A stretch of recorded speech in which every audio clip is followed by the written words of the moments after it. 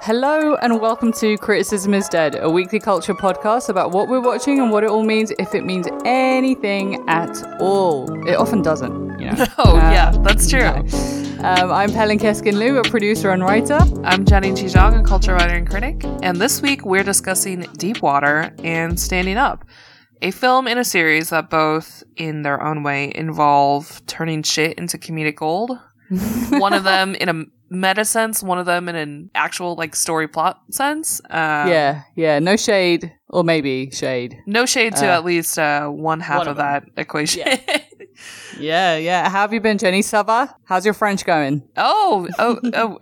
We still doing Duolingo.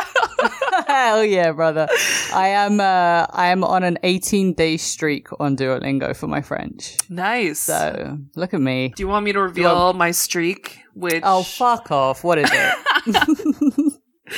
Let me open this up right now because it is one of the things in my life that is just like a high point. So I haven't done today's yet, but currently I'm at 484 days. Okay, so this encapsulates exactly the difference between me and Jenny. I like to pat myself on the back for doing the least, and I'm very loud about it. And Jenny, humble queen, won't say anything and will sun me in her overperformance. It's amazing. That's congratulations. Fucking hell. To be fair, like all of these like really long streaks, you have to realize that they are supported in part at least by like the freeze option on like Duolingo. Like you can technically freeze a day or whatever if you can't get to it. So I've used that definitely. So that's the thing I don't understand. The only thing that makes sense to me are the hearts, and I don't understand all the other fucking reward shit on Duolingo. Like I don't understand the freeze. I don't understand the gems. I don't understand.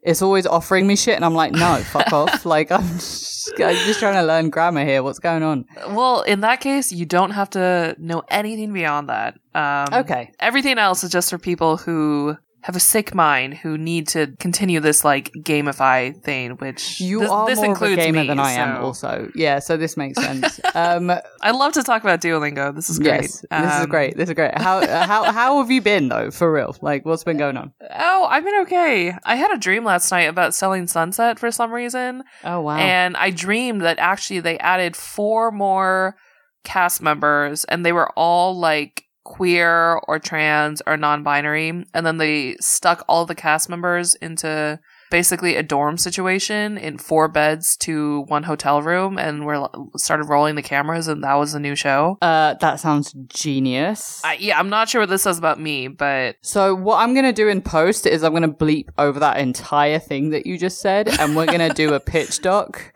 Send it to Netflix. All right. Well, if anyone from Netflix listens to us, please get in touch. Yeah, this sounds amazing. I would 100% watch. Yeah. How are you doing otherwise, Pella?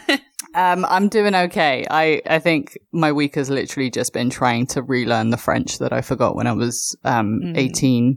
So I mean, it has been nice to watch Standing Up and get like French happens so rapid fire. They speak so quickly, and there's so many like shortenings and of phrases and like formal French. So it's I've been doing this thing where I've been watching it with French subtitles and then going back and watching it in English. And I don't know if that's helping, but who fucking knows? Probably a little bit, at least. Nice. We're in sort of a goofy mood today. If you couldn't tell, if you couldn't tell by just like our endless garbage talk. So I feel like this is just how we should be all of the time. I came this close to doing the introduction of this podcast in French. Oh my god! Bonjour et bienvenue à Critique et Mort.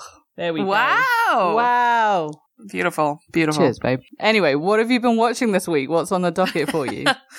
So sort of been going along with our goofy mood today. Silly goofy mood. I'm going to be talking about Deep Water, which is, of course, on Hulu. This is the erotic psychological thriller that was notoriously filmed when it stars Ben Affleck and Ana de Armas were still very publicly dating. So I put up a poll on our Twitter account asking if we should do Deepwater this week because I was still sort of on the fence on if I wanted to watch it. And the results were almost 50-50. So, oh, damn. Very sorry to the maybe 45% of you who did not want us to talk about this, but we'll try to make it funny at least. I get it. I was on the fence about watching it as well. We were both pretty much on the fence about watching it the entire week. I'm so glad I did. I'm so glad I did. What a hilarious time. Anyway, I'll let you take it away. Yeah, I'll give the summary first. So, yeah, context, this is based on a 1957 novel. This is directed by Adrian Lyne, who did the Academy Award-winning Fatal Attraction, of course. This is his first film in 20 years, so it's kind of a big deal in that sense. Screenplay written by Zach Helm and the Sam Levinson of Euphoria fame. Mm-hmm. So the story is basically there is this couple, Vic, played by Ben Affleck, Melinda, played by Ana de Armas. They have a young daughter, Trixie, played by Grace Jenkins, who is a wonderful... Instant icon. Great child actress from this. Great showing. So this family, they live in this random as fuck town in Louisiana.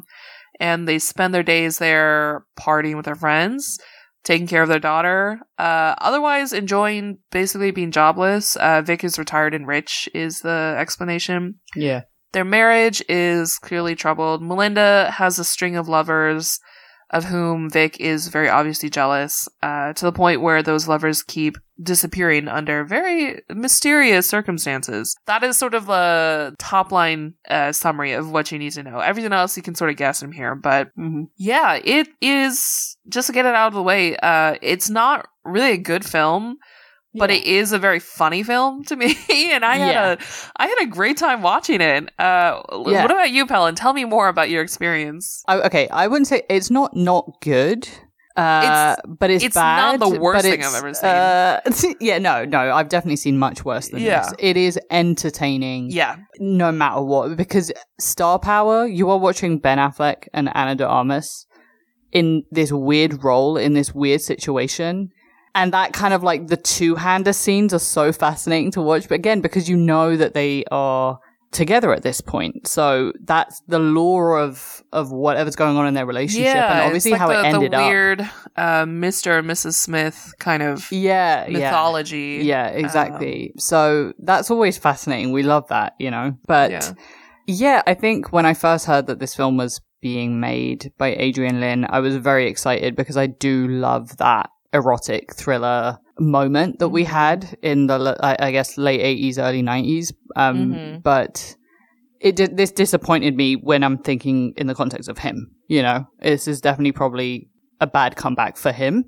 But it's fun for us to have it in the world, in film right now. I think it's always fun to have some, like, I don't know if it did. I guess it was trying to take itself seriously, but it kind of veered into self-seriousness. And I think that was like one of the problems that people had with it. Yeah. It takes itself too seriously when actually it's just like it's a very funny, unintentionally quite funny film. Yeah, like it came this close to being a dark comedy, and I wish they just went there. Because then it would have been a great film. Like it would have been amazing. But they kind of held just back an ounce of self-awareness. Exactly. Yeah, and as like an erotic thriller, it's not especially thrilling. It's not especially erotic or sexy. I would say no. So it kind of fails on those fronts. But let's talk about the leads because those are obviously that's why we're here. The draw of this. That's why we are here. I thought Ben and his dead fucking eyes were great. Oh my god, I thought it was great. I really think last year was a great year for Ben in terms of this, and then also the last duel.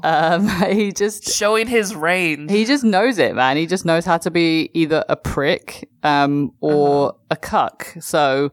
Shout out to him. Shout out to the King of Boston. I really, really was impressed by him. I think I text you to be like, he's knocking it out the park, man. Yeah. What about Anna? What did you think about Ana de Armas? She was hot. She was beautiful. So hot. She was playing such a baffling role. Yeah. And I'm gonna quote what I texted you, Helen, which is like, it seems like they kind of just picked up some like archetype of like a spicy, manic, femme fatale, like Latina lady, and they just like threw her in here. Yeah.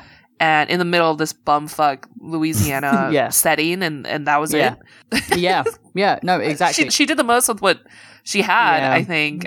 She is like very charismatic, definitely as a performer, but I don't know what's going on with her character. I'm gonna blame Sam Levinson for this one. The track record is just too blatant for me to ignore it. Malcolm and Marie obviously being another instance where he loves himself an angry, hot girl that makes very cutting points. And this character does make points. It's just that beyond those like scenes of confrontation, we don't know why she's doing what she's doing. No. At all. She's a total mystery. Like, yeah. You know nothing about her background. Like, we are literally given... Where's she from? Like, why is she here? How did she meet Vic? But like, not even how did she meet, why did she marry him?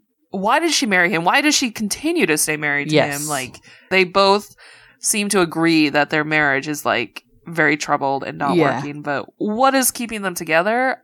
It's still quite unclear. It's something that you said previously about something else, that it's all kind of gestural. And this feels very gestural to me. Like, as someone that is fascinated by, like, the depictions of complicated relationships on screen, like, that's my bag and I love it.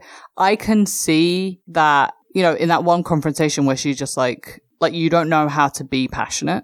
That okay, I get it. So maybe she's seeking passion elsewhere. Okay. But then also why, in terms of why they're staying together, like, I can deduce from what's going on that they have a young kid. They have a young kid, but more than anything, like, this man truly loves her to the point of mania. And maybe that's something that's his passion. Yeah, maybe that's something that she eventually is like, oh, no man will ever love me. Probably no man will love me to the point of this insanity that's happening right now. And like that's the scene from the trailer, the infamous trailer where also she's like giving him a hand job in the grass or something. Yeah. But there's like that one moment that sort of alludes to this, but it's it kind of assumes that we're gonna fill in the rest of the reason, the background, the context with our imagination based on these tiny shades of like hints that they want to drop, but they don't really fully develop. Exactly, yeah. I do wonder, because of how their relationship ended up, and I'm talking about Ben and Anna, I wonder how much of this film was edited differently to the point of bare bonesness that it is right now. That's a great question. So, because I know that, like, the press tour and everything, they just refuse to do it. Yeah, they're not doing any press for this. And I think this is probably a sore spot for a lot of them, and I'm sure many of both of their managers and everything worked very diligently to make sure some scenes were cut out. Who knows? Because, like, I'm just fucking thought. I'm trying to think about it, and, like, dude, okay, hand jobs. Why are there so many hand jobs? Why are these hand jobs so pivotal? Listen, hand jobs, great. Love to receive them, giving them, wonderful. Are they my favorite mode of delivering orgasms and receiving them? No. 100% no. They're probably in the bottom rank. So I don't understand. I mean, I think I said something to you because you initially were like, you watched it before I did, and you were like, a lot of hand jobs. And I was just like, well, you don't need an intimacy coordinator for that. So is that they just didn't have the budget for an intimacy coordinator? And I mean, you just don't have to show them at all. You make some motions, you do some facial expressions. You know what's going on. Yeah. They're easy to pull off in that sense. Or is it that they just edited out the sex scenes? I don't know. It's highly possible. Now that you're talking about this, I'm sort of buying into this conspiracy. Don't shit where you eat, because then what ends up happening is you get a film full of handjobs and not much else. Shout out to Jacob Elordi, by the way. Playing this jazz club piano player, like, really knows how to tickle the ivories. What? Okay, can we just back up and talk about the men in this? Yes, of course. Where does she find them? Great question. How are there so many? I think almost all of them are like, above average hot. Yeah. What is going on? Yeah, she's just she heads into town to, like, I don't know, pick up milk or something, and she comes back with, like, a new boyfriend. And she's like, this is my best friend. Yes. What? Okay, I think what happened here, you know, something that we also noticed was the way that this friendship circle, like these two adults between the ages of 30 and 50, like everybody seems to just be acting like college students. Yeah, like where they just go into each other's houses, parties, and like singing and dancing and whatever. And the way their parties turn out, like they stay until like 3 a.m. and then they're like, someone's like, I gotta make cookies. And these other 45-year-olds are like, yeah, make some cookies. What? Okay, so I think this is a two-parter. I think the writers did not know any people at this age from this part of the world. They really, it's like, again, they transplanted some like random people who seem like they would fit in an entirely different geographic, literally a bunch of location. Like LA Hollywood industry wankers, and then just plop them in the middle of Louisiana. We're like, go for it. Anyway, a fictional town in Louisiana, but yes, like a small town Louisiana place, and I don't know, why. Yeah, no offense to anybody from Louisiana, from a small town that's rich. Like, these people are rich. Maybe this is what you guys do all day because there's nothing better to do. I don't know.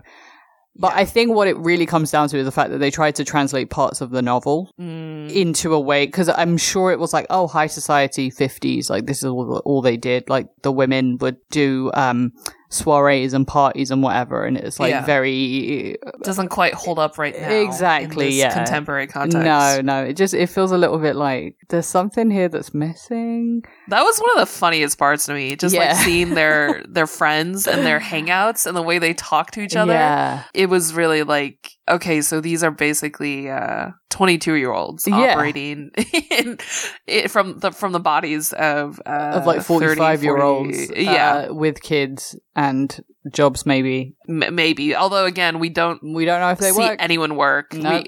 This is like really sort of a blessed existence. I mean, I think Vic's character, like Vic retiring at such a young age because he created something extremely lucrative, that makes so much sense. That happens all the time. Yeah. But yeah, just the weird. Okay, so can I just quickly really, like, I know we're like bouncing back and forth.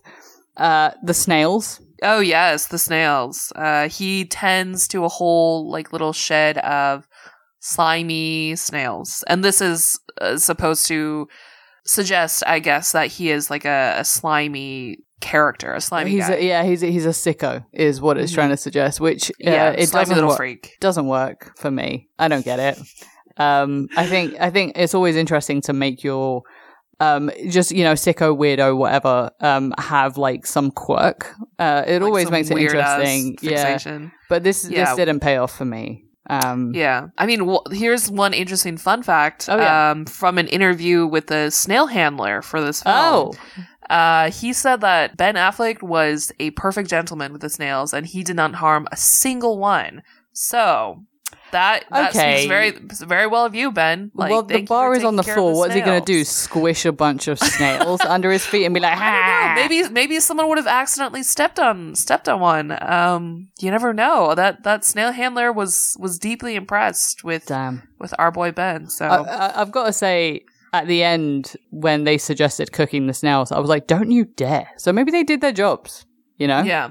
I mean, what is interesting also, like, which I think it says something about Ben's performance and also, like, the shred of substance that they give his character, but also primarily about what he brings to the performance is, like, how much that we as viewers kind of feel more for him than for Melinda. Yeah. Like, he is someone he's a murderer. All right, we'll cop up to that. He's a murderer. Yep. He is incredibly jealous and like controlling when it comes to his wife. But the way that it works out, we're like, okay, maybe there's some justification to that. Like maybe he and Ana de Armas are both great performers. But just like what he is given is just so much better to work with, and we feel for Ben, really. But I do, but this is why I'm annoyed, because the scenes where we see a little bit more of Ana de Armas' character in terms of her justifications or in terms of her explanations, they hold a lot more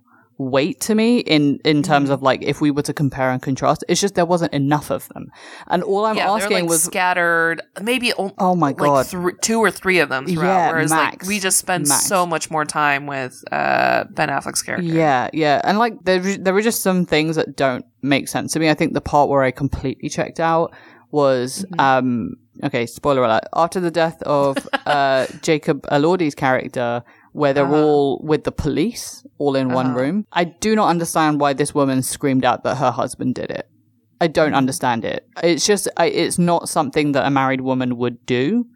In terms of like, I get that she's angry and I get that she knows it's him, but I would much rather she know it's him and do something to weaponize it against him. Like, if she really hates him that way, I think it should be intimately between the two of them, where she tries to punish him, not in front of everybody. Yeah. But that's just me. Which is, again, that's like why her character doesn't really make sense. No. She's sort of like, they define her by her passion, by her passionate outbursts. Yeah. Pretty much, again, like that archetype. Yeah. And then everything else, like their whole relationship, like her whole deal, it doesn't really make sense. It's not logical. It's thrown together. And yeah. I'll say like one other funny moment to me, unintentionally funny again. I really was laughing at I guess what you could call the climax, where Don Wilson, this character Don Wilson, played by Tracy Letts, he's this guy in his like 50s who's somehow still, part of their friend circle, an author who's investigating Vic, has deep suspicions about Vic. So he's like driving his car during this intense chase sequence. He's acting like a complete idiot. He's like cackling to himself in his car. He's like fumbling with his phone. Just like a complete buffoon. Goofball, and like goofy supposed to be one of the most intense high stress moments of the movie, and I'll tell you what, mate, so funny. It's so funny, but it's also extremely accurate, because I feel like that is kind of how I would respond also if I thought someone was a murderer and I finally saw them in the fucking act and I was trying to get somewhere to fight. Like, I feel like I would 100% have that monologue either externally or internally. But the way that he acted it was definitely comedy acting. I don't know what else you would call it. Yeah, which is like, again, that's sort of like that line between, can this be a self-aware comedy, or can it like fully own whatever gravitas it's trying to have as like a serious film? And that's just like, it did not have any gravitas to it, like, whatsoever. So then, just like fully lean into the comedic side of it. Because there's plenty material here. Yeah. I mean, I think my initial note, like the last thing I'll say about this, my overall note, editing aside, which I think it was poorly edited for whatever, I truly believe that there were scenes in this that were missing. This was also not as well directed as it should have been. And tell me more on that front. So it's been 20 years since this guy's last movie, and he directed at a very, very different time in just filmmaking, period. I'm not saying he can't direct. Of course he's a good director, but I think this required a very, very, very steady hand because it's tension. Yeah. Okay, so I want to compare this to something like Gone Girl, right? Yes. That is Fincher, who his whole world is trying to communicate that the world is terrible, and showcasing that darkness and that tension is like his bag. And I feel like Gone Girl in the wrong hands would also have this kind of tone of comedy, because there is funny moments in Gone Girl, but it's overall just very tense because of the exacting Fincher hand. And I just imagine like what Fincher would have done with Deep Water, and I feel like it would have been a very different film. And I'm not just saying that because Ben Affleck is also being cucked. No, I think people are comparing it to Gone Girl in that sense too. Yeah, so, I think that's right. So kind of iffy writing, iffy directing, iffy editing.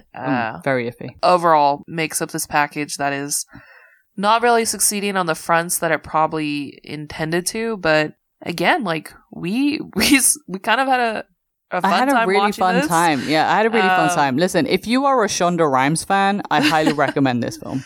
I'll just say that. Yeah. So take a watch. Let us know if we made a mistake picking this for this week's episode. Feel free to let us know. Definitely. We make no mistakes. All right, now pivoting from Louisiana to Paris, France. What did you watch this week, Pelin? Hell yeah. So I watched Standing Up, which is on Netflix. This is the latest 6-part series by Fanny Herrero, who is the creator of Netflix's very popular French show, Call My Agent. So if you like... Which we talked about previously. We're huge Call My Agent fans. I think it might be coming back. TBD. Oh. I honestly, I got served up this on my Netflix algorithm. Thank you, algorithm. I would not have known that this that this was coming out, but it just came out really March buried. 18th. Yeah. Uh-huh. So it's called Standing Up, but the actual title of it is drôle, which means funny in French, which is similar to Call My Agent, which actually is 10%. Why do they do that? Yeah. Why do they change? Anyway. Yeah. Let's not question Netflix. Much like Call My Agent, this is also like an ensemble dramedy, more comedy than drama. I don't know. I think it finds the balance really well. Dramedy's accurate. Yeah. And it's essentially about the stand-up comedy scene, how it works with through these characters in Paris. So Herrero, I'm sorry to keep comparing it, but Herrero was the sole writer and showrunner for Call My Agent, and on this, she basically conceived of the idea after chatting to one of France's most famous stand-up comics, Gad Elmaleh, about Paris's like burgeoning stand-up scene, which is very new compared to America. So this is an important note, and she went on to like co-create and then co-write this series with Hervé Lecinthe and a bunch of other like comedy writers. A lot of comics themselves, like stand-up comics, wrote the sets of the comedians in this show. So it tries to stay true. Another interesting fact is that most of the audience, if not all of the audience, when these guys are doing their sets, are real people. Like actually reacting. Yeah, because like that's cool. The one thing she was like, fake laughter is terrible, and you can tell that it's fake laughter, and she's not wrong. And I definitely a lot of shows fall into that trap. I think like they have like sets that they have sets that don't sound like they're actually real, and then they have fake laughter and reactions. Yeah, so that's good. This is like very much more authentic in that sense. Definitely. And I think what I like about this show is, listen, I'm a Marvelous Mrs. Maisel fan, but it's very different to that. So if you have been frustrated with the depictions of like stand-up comedy in TV of late, whether it's Marvelous Mrs. Maisel or Che Diaz on And Just Like That, do not worry. This is definitely more down to earth, actually funny. I think some of the sets are actually funny, and not as corny. It really isn't. Like, I don't think this is a corny show in general. No. It has very European tendencies of not taking itself too seriously and knowing how to poke fun of its characters and of the situations. And it has a strength of Call My Agent of like, like it doesn't turn away from embarrassing its characters, which I think makes for good TV in general. Are you, like me, allergic to stand-up comedy people in general, like comics? Well, I don't know that many of them personally. Maybe just a couple, I mean, I just know Dan, Janine. Shout out to you, Dan. Love you so much. But living in New York, as you have, as I am, we meet a lot of these people. Yeah, or a lot of aspiring comics. It is like the overall image is not a particularly great one. No, it's not great. Until someone gets on SNL and everyone congratulates them and is so happy, and then the next week they're back to saying like, oh, SNL's so cringe. It's so over.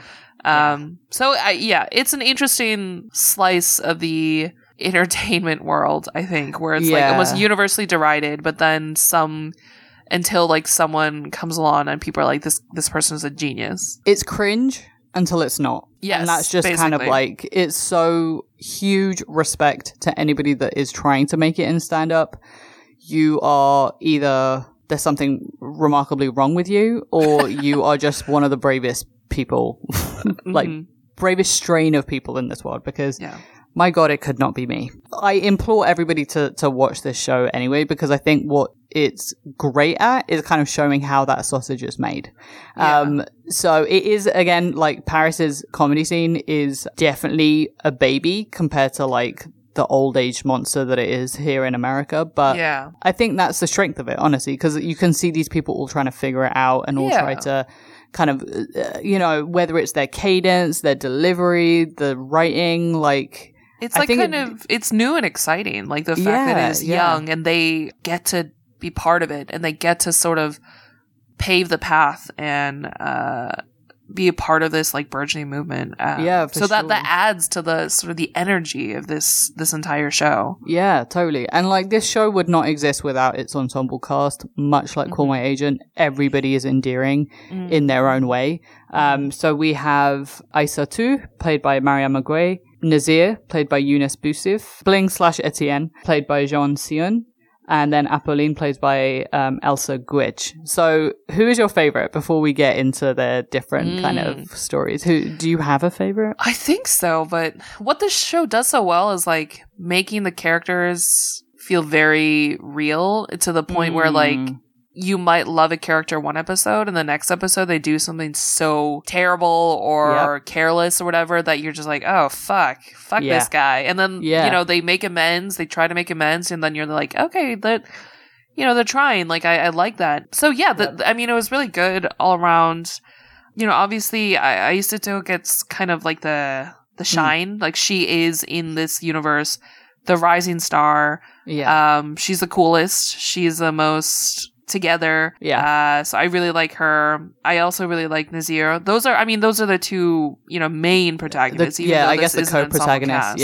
Yeah, for sure. Yeah. But again, they're all like good in their own ways. Like even Bling, who is so annoying for so part of this, you see genuinely like how he is trying. He's making some effort. How he like hurts in different ways. And even Apolline, who I really was not a fan of for most of this, even at the end, like I started to see like, okay, I understand where she's coming from, and I really feel for her in that context. Yeah, and it's funny because I think it takes a lot of tropes, like character tropes that everybody has seen and is familiar with, but places it in this context that feels fresh. Yeah. So you have Aissatou, who is, you know, Aissa is the career woman. That's the trope. She's just trying to put her career first, and she is juggling family relationships. We've all seen it before, but it just seems so different and fresh with her. Yeah. And then Nazir is the poor immigrant kid that has to look after his dad and is trying to make his dreams happen while having like this burden on him. Again, we've seen it all before, but his character is so remarkably him that it doesn't feel tired. Doesn't feel tired, condescending. Yeah. And like Apolline especially, I think, is the most tropey, which is the poor little rich girl. Like she has everything that she wants, and for some reason she wants to throw it all away to pursue this thing that her parents don't approve of, or her mother doesn't approve of. I think if anything feels tired, it's probably hers, but she is acted out in such a way and with such an actress that you feel a lot of empathy for her. Like, and I think this is like French casting in general. Like, they don't care to cast the hottest person. They want to cast the person that feels the most lived in. I will say, I think my favorite is probably Nazir. And I think a little bit of context in the casting. They did not cast comics. They cast actors to play comics, which I think is incredibly important because everybody in the show can act their fucking ass off, dude. Like, the guy that plays Bling, he's so pathetic and it's all over his face. Do you know what I mean? Like, whenever he's like feeling low or like is fucking something up, which he always does, it seems, like for 90% of this, he looks like a kid. You know what I mean? Like, real like hangdog energy. Oh my God, yeah. Like the one scene with his father at the end. Yes. Oof. Like, what a light touch, but massive impact. Like, it's all you need to know why he goes off the rails, like he imminently does. And they don't even really spell it out that much. No. They don't have that much dialogue there. It's just everything in a very well-placed scene. Yeah. And, like, it's such a light but expert touch. Yeah. Like, speaking of expert, I think Herrero is one of the best TV showrunners out there right now. I think she has really found whatever that balance is between like watching something that is just emotionally, like you're just emotionally invested, but not to the point where it tires you. So, and that was like the whole point of Call My Agent, right? It was like, it's a fun time, but I don't feel like I'm being patronized. And it's the same thing here. Like the crowd is younger, don't get me wrong, but the way that she weaves in every single one of these characters with fully realized stakes that are communicated to you from the top. Literally, the first time you meet each and every one of these characters, like if you go back and watch it, just watch the first scene when you're introduced to them, and it tells you everything that you need to know about them, what they need, what's holding them back, everything. You're just in safe hands. And I think that is like the joy of watching this. I felt very held. Like, I really did. So shout out to her. I love this show. I think they're doing season 2 right now. Okay, I was going to ask. Yeah. Is there anything that you didn't like about it? I know that we're kind of waxing poetic. But... Well, I think knowing that there is going to be a season 2 kind of puts some of those possible criticisms or like issues I would have had at ease, because the way that, you know, it ends, I think it is appropriate for each character in this season, but also like there's definitely more that I would have wanted to see past the end of episode 6. So knowing that there is going to be a continuation, I feel satisfied and like safe again, and like knowing that we're not going to be left hanging with however season 1 concluded. I agree. I think the main thing that annoyed me, and this is a spoiler alert, I wasn't sure why Nazir did what he did with that TV show as someone that needed the money. Yes. So that was it. But again, like, it doesn't really matter. Like, that's just neither here nor there, because it just tells me that he deeply values his relationship with Aisa. And that's also great. You know, one thing, now that you mention it, I think this is like one possible criticism or question I had about this whole series and premise so far. Yeah. Why wasn't social media playing a bigger role? Because the way that maybe not in Paris, I don't really know, but at least in like the New York scene, in the young, you know, comics, among young comics in the US, so much can be achieved through social media, and so much of how they will tackle it is through social media front, like all those front facing like camera, whatever, you know, monologues, like the skits, the sketches, the TikToks, all of those. They really, and so much of like what these people like struggle with, these characters are like, oh, like, I need to promote this more. I need people to know this or XYZ. Yeah. I feel like a lot of that could have happened or been smoothed over or been like helped along the way with the use of social media, since I assume that they do have some following since they like regularly perform.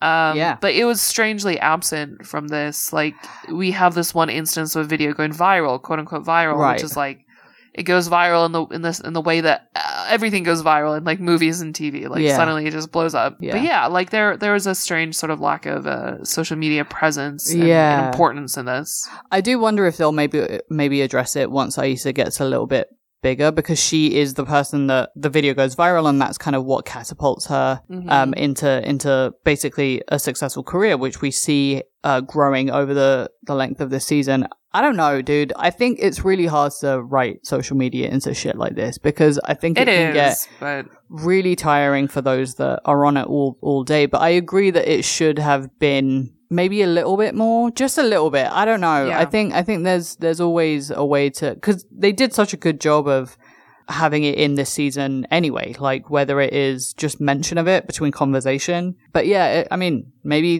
there'll be more of it. I don't know. We'll see.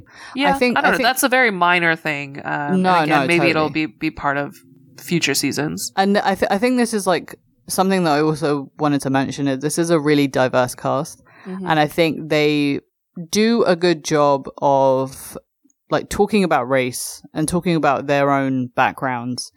Like, I think Nazir is my favorite in terms of how they depicted it, because they just show his commute from the banlieue, and then they just show where he lives. Like, they show his community when he does a comedy show out there. They show him just like delivering food on his like little app job that he has, and like it's all there for you to deduce. Without them having to call attention to it. Right. And then with Aisa, I think the dilemma that she has, you know, when she's out shopping and the police stop her, and it's just like a really awkward and like annoying confrontation, then her wanting to talk about it in her set, and then her manager telling her not to. I think those are all very real. And I think it's done in a way that is just enough of a sleight hand where it doesn't feel tired or overworked. One thing that I thought was interesting in terms of the way that American media is covering or like interviewing some of the stars. So I guess someone asked the guy that plays Nazir, Yunus Bousif, who he kind of drew influence from when he was trying to see how he performs.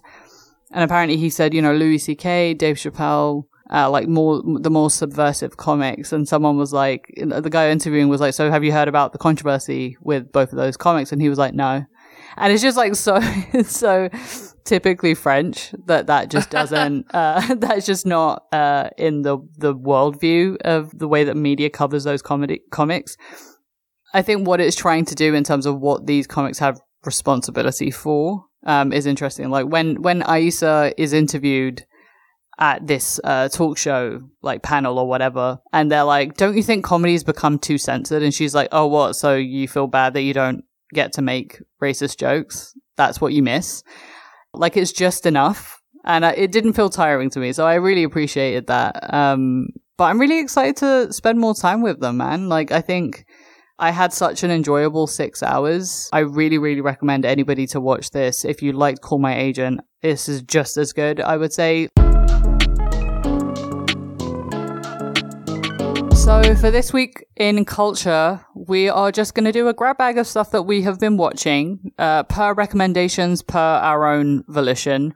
And we just wanted, we just wanted to mention some of the stuff that we've seen in the last couple of weeks. There's been so much. A lot of it not great, but no. But some of them great. So, let's get into it. This week I watched Fresh, which is on Hulu. It's a film starring Daisy Edgar Jones of Normal People fame, and also the Sebastian Stan. It's about a woman that meets a carnivore. Let's just put it that way. Okay. Yeah. Did you see that? You're not going to watch this, right? I'm not going to watch it, but I know the plot of what happens. I Yeah. know some of the scenes. Like, I basically get the gist. Yeah, like I'm trying not to spoil it too much. This is, trigger warning cannibalism when we're talking about who's the carnivore and who isn't. But it's directed by Mimi Cave. I think this is a deeply 2.5 stars out of 5. Wow, film. very average. Very average, like just clean down the middle. And 2 of those stars are given to Sebastian Stan because he is amazing. And I love how much fun he's having in this. He's doing the best that he can with what he's got. What have you been watching this week? I've been trying to basically catch up on some shows that have ended or that just have gone on for a while that I haven't seen yet. One of which is Good Girls. This is currently on Netflix. It's an NBC show. So I remember quite a while ago, one of our listeners suggested Good Girls, and I don't remember who it was, so I'm very sorry. So this is that crime comedy drama, of course. It stars Christina Hendricks, Retta, Mae Whitman, among others. But those are the 3 leads. And I'm enjoying it so far. Like, I love Christina Hendricks. Yes. I love Retta, too, since Parks and Rec. Mae Whitman, I mean, she's done so much work that, like, there's bound to be something of hers that you like. It's like a funny time. Like, it's not super serious so far. I'm still only a season in, but I do know that this ended up being canceled after 4 seasons. So I believe there's not really like a very satisfying conclusion. I don't know if I'll even make it that far because it's kind of hard to watch something where like it could have continued longer, but it was prematurely canceled. So you're like, what do I do about that? Yeah. What's next for you, Pelin? This Way Up, which was recommended to me by the Amanda Clute.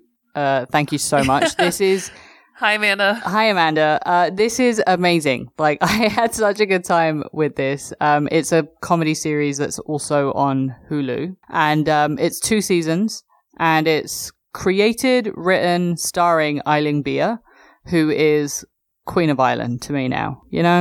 Just amazing. Love her. She's a comedian, and this is definitely one of the funnier TV shows that I've seen in recent times. It has things that are wrong with it, but again, it's such an easy watch, and I was laughing out loud so many times that it kind of didn't really matter too much overall for me. I don't know how, but she makes Tobias Menzies seem really hot.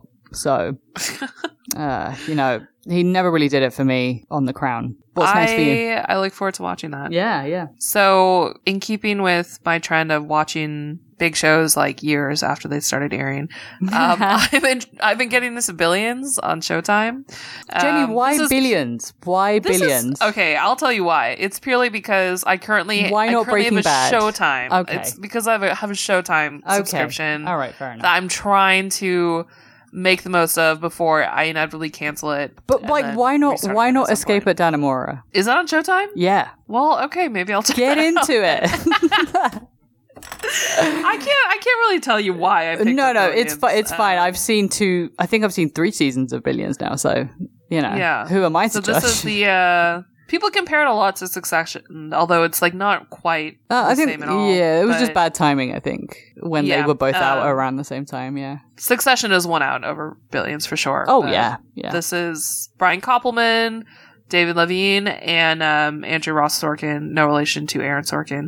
So, classic, high-powered, money, crime, investigation, prosecution, stuff like that, hedge funds, whatever. Honestly, one of the most iconic pilot scenes in TV history, if for that alone. Oh, it does open quite strong. Yes, very strong. Yeah, I'm very into it currently. So what's next to you, Colin? I watched Benedetta, which is on Hulu as well. This is Paul Verhoeven. It's in French, but it's based on this again, don't we love it? I like Paul Verhoeven's films. I think he's a silly little director that has a fun time with his directing, so shout out to him. And this is his latest. I don't know if I can recommend this film. It's a film about sex and God and about idols and who makes them and whether or not you believe in miracles, basically. That whole like self-belief thing. So there's something interesting there. There really is, but I think I would give this a 3 out of 5. So what's lost on the docket for you? So I just started watching Bridgerton season 2, which is kind of shame on me because I did say in our previous episode about Bridgerton season 1, I was like, I will not be watching this anymore. But that is the same thing I said about Emily in Paris, and you got caught up in the hype. I watched a second season of that too.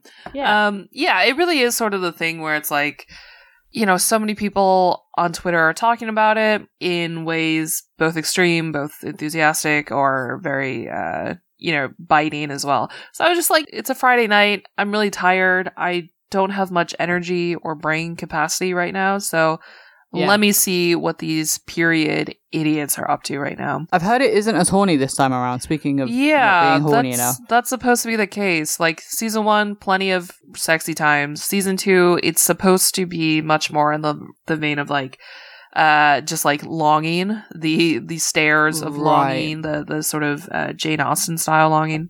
Yeah. I guess so. I'm still early in the season, and it's fine. It's sort of, the acting is not great.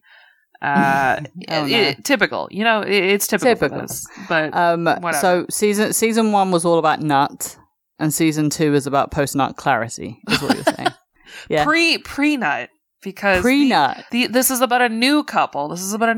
You're right. Oh yeah, so it's pre-nut. Okay, it's like it's the slow burn, more or less. Yeah. Got it.